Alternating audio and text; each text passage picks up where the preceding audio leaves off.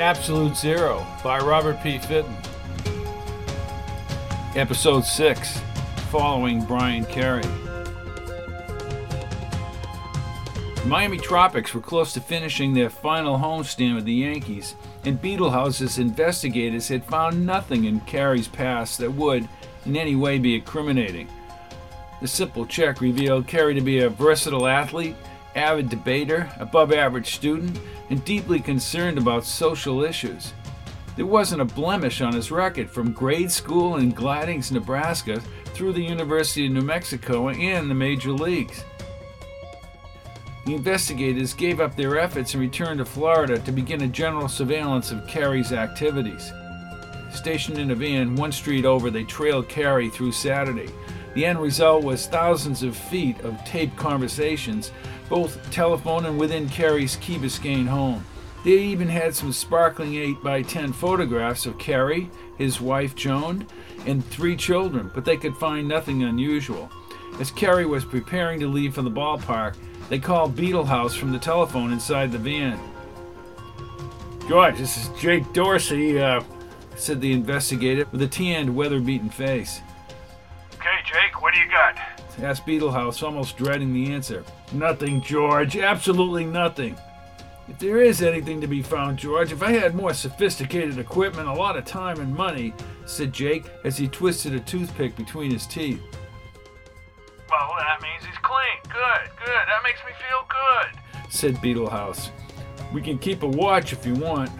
"Okay, well, maybe through tomorrow. Can you send Gil back with the team?"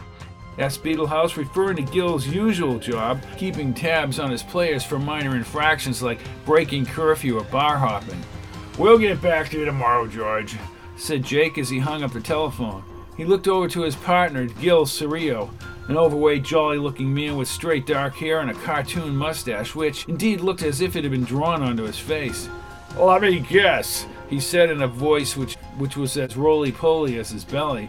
"George wants us back at the Tempora building." "No, he agreed to another day of surveillance," said Jake. Gil bit into a mammoth bacon, lettuce, and tomato grinder, and he spoke with the food still in his mouth. "You know, Jake, I know George doesn't want us right. If he did, he would have tried to push us more than he did. If Kerry had done time or something like that, we would have found something, you know what I mean?" "Yeah, I know what you mean," said Gil as he wiped the mayonnaise from his lip. "And if his name was in a phone book, we'd probably find out where he lived." "Hey, wise guy, okay, we'll get something on Kerry, something," said Jake as he set the coffee cup down. "What are you going to do, dress up like Kerry and rob a bank?" badgered Gil as he laughed and angered Jake. "Look, I don't like Kerry anyways. He's too damn cocky, sticking his nose into things that ain't his concern. Why doesn't he just play ball and shut up? You wouldn't see Joe DiMaggio trying to get convicted killers let go in prisons. No, he'd be serving coffee before the execution." "Ah, you're just trying to get my ass," said Jake as he caught sight of Kerry coming out of the house 100 yards away. He put on the headphones and turned on the disc microphone on top of the van. Gil raised his binoculars. "Here comes the wife and kids. One big happy family," said as a taxi pulled into the driveway. The reel-to-reel tape recorder captured the conversation as Jake listened intensely. The voices seemed muffled and scratchy, like there was a loose connection. "Taxi to the airport." Jake banged on the roof to shake the disc. "Where the hell did you get this thing anyways?" he asked Gil. "Guido's. Electronic surplus supplies." He paused. "And grill." "And grill?" asked Jake, almost choking on his words. "Come on, Gil, what kind of a place would be buying?" And then he stopped in mid-sentence as Kerry's wife, Joan, spoke. "Mother said wish you were coming, Bryan. She's got the kind of things for the children, and she spoils them. She loves to indulge them." "Half-ass Mike," yelled Jake as he repeatedly pounded on the roof. This only created a searing whistle in the headphones from feedback. He flung them to the side as Gil snickered. "Come on, Jake, quit taking this so seriously. We're all done here, you know that." "Calm down. Did you hear anything?" asked Gil as he looked back at the taxi. "Just bits and pieces. Something about going to the airport. Apparently she's going to her mother's place." You mean they had an argument? Nah, just going away for a few days. Besides, he has to finish out the season in Chicago, explained Jake. Well, it looks as though they're getting ready to go, said Gil as Jake cautiously put the headphones over his ears. Oh, now it's working perfectly. Why can't you go with us, Daddy? Asked Kerry's 6-year-old daughter. Daddy's got to go to Chicago, darling. Answered Kerry, who turned to his wife.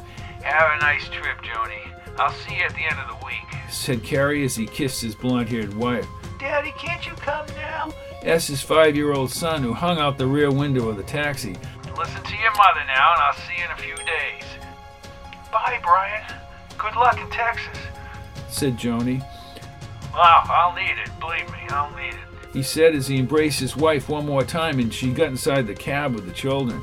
The taxi backed out of the long driveway with children hanging out the windows and waving goodbye to their father. The driver swung onto the street and the cab sped away. Kerry waved one last time and then walked around the rear of his house. As he picked up the telephone on the patio, another tape recorder snapped on inside the van, and the sound of numbers being dialed came over the external speakers. Jake took off the headphones and Gil set down the binoculars.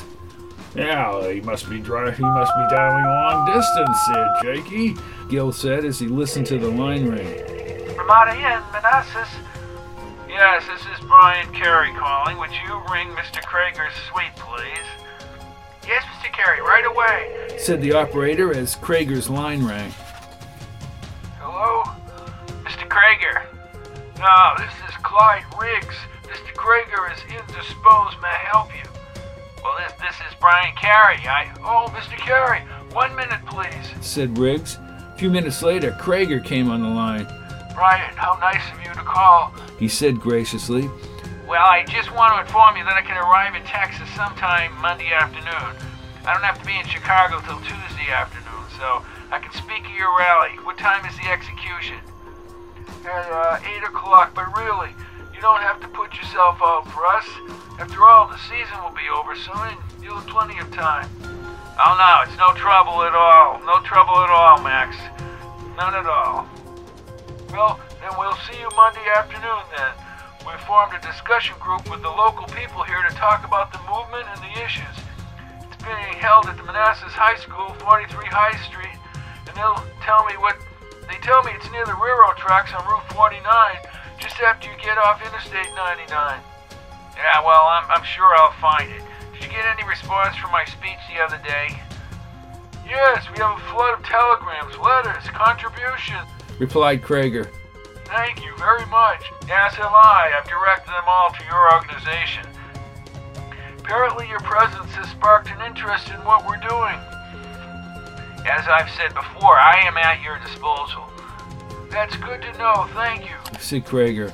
And I'll see you on Monday, Max. Very good, very good. Kerry hung up the telephone and immediately dialed another number. See, Jake.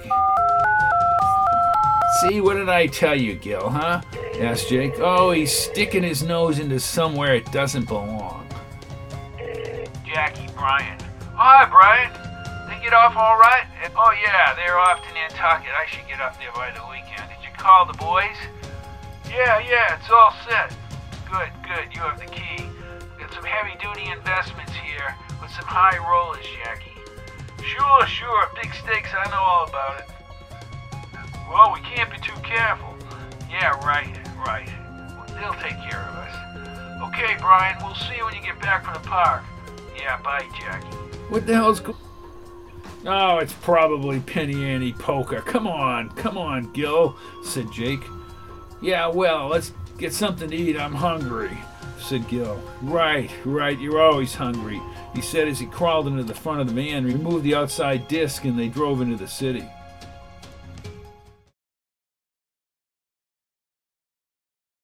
Gil had fallen asleep in the corner of the van, and Jake was ready to doze off when the game ended. However, something strange was happening, maybe a record playing or another game. He couldn't figure it out. Hey, Gil, take a lesson of this, said Jake as he pushed the headphones onto the chest of the sleeping man. Oh, wake me in the morning, Jakey, he said as he couldn't open his eyes. Will you? As he pushed the headphones harder, and Gil's eyes opened wide. What the hell time is it? It's 1:45. Will you listen to what's going on here? Why is he not at the hotel with the team? Why is he with these guys? Brian, we got people who can do things for you. Really. You just name it, we'll take care of it for you. Yeah, that's great, Frankie. Frankie, no problem. Thank you. You're a good guy. Who are these guys he's with? Gil sat up, rubbing his eyes, and put the headphones over his ears. He listened attentively. I don't know. They're just having a party. From what we know, Kerry doesn't cheat on his wife. Jeez, I don't know. The fact is, they're not in the team hotel. The Beetle House isn't going to like that. Gil, still half asleep, opened the rear doors of the van and strapped one of his cameras over his shoulder. He stepped up, followed by Jake, and they crossed the street. Cutting through several yards, they emerged below the hotel window.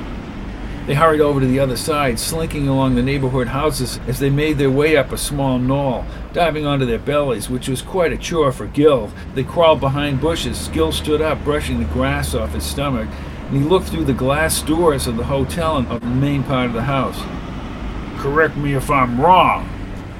Isn't that Frankie Fisher? Frankie Fisher? Frankie Fisher's one of the most powerful mob people in the country. Come on, will you, Gil? I don't know. Frankie Fisher. There's other guys there, and there's one woman. She's just sitting there while they play cards and laugh it up. Oh, my God. What is it? This doesn't seem right. It doesn't seem right. It doesn't seem right, Jake. Just take the pictures, will you, Gil? We'll get them back to Beetle House.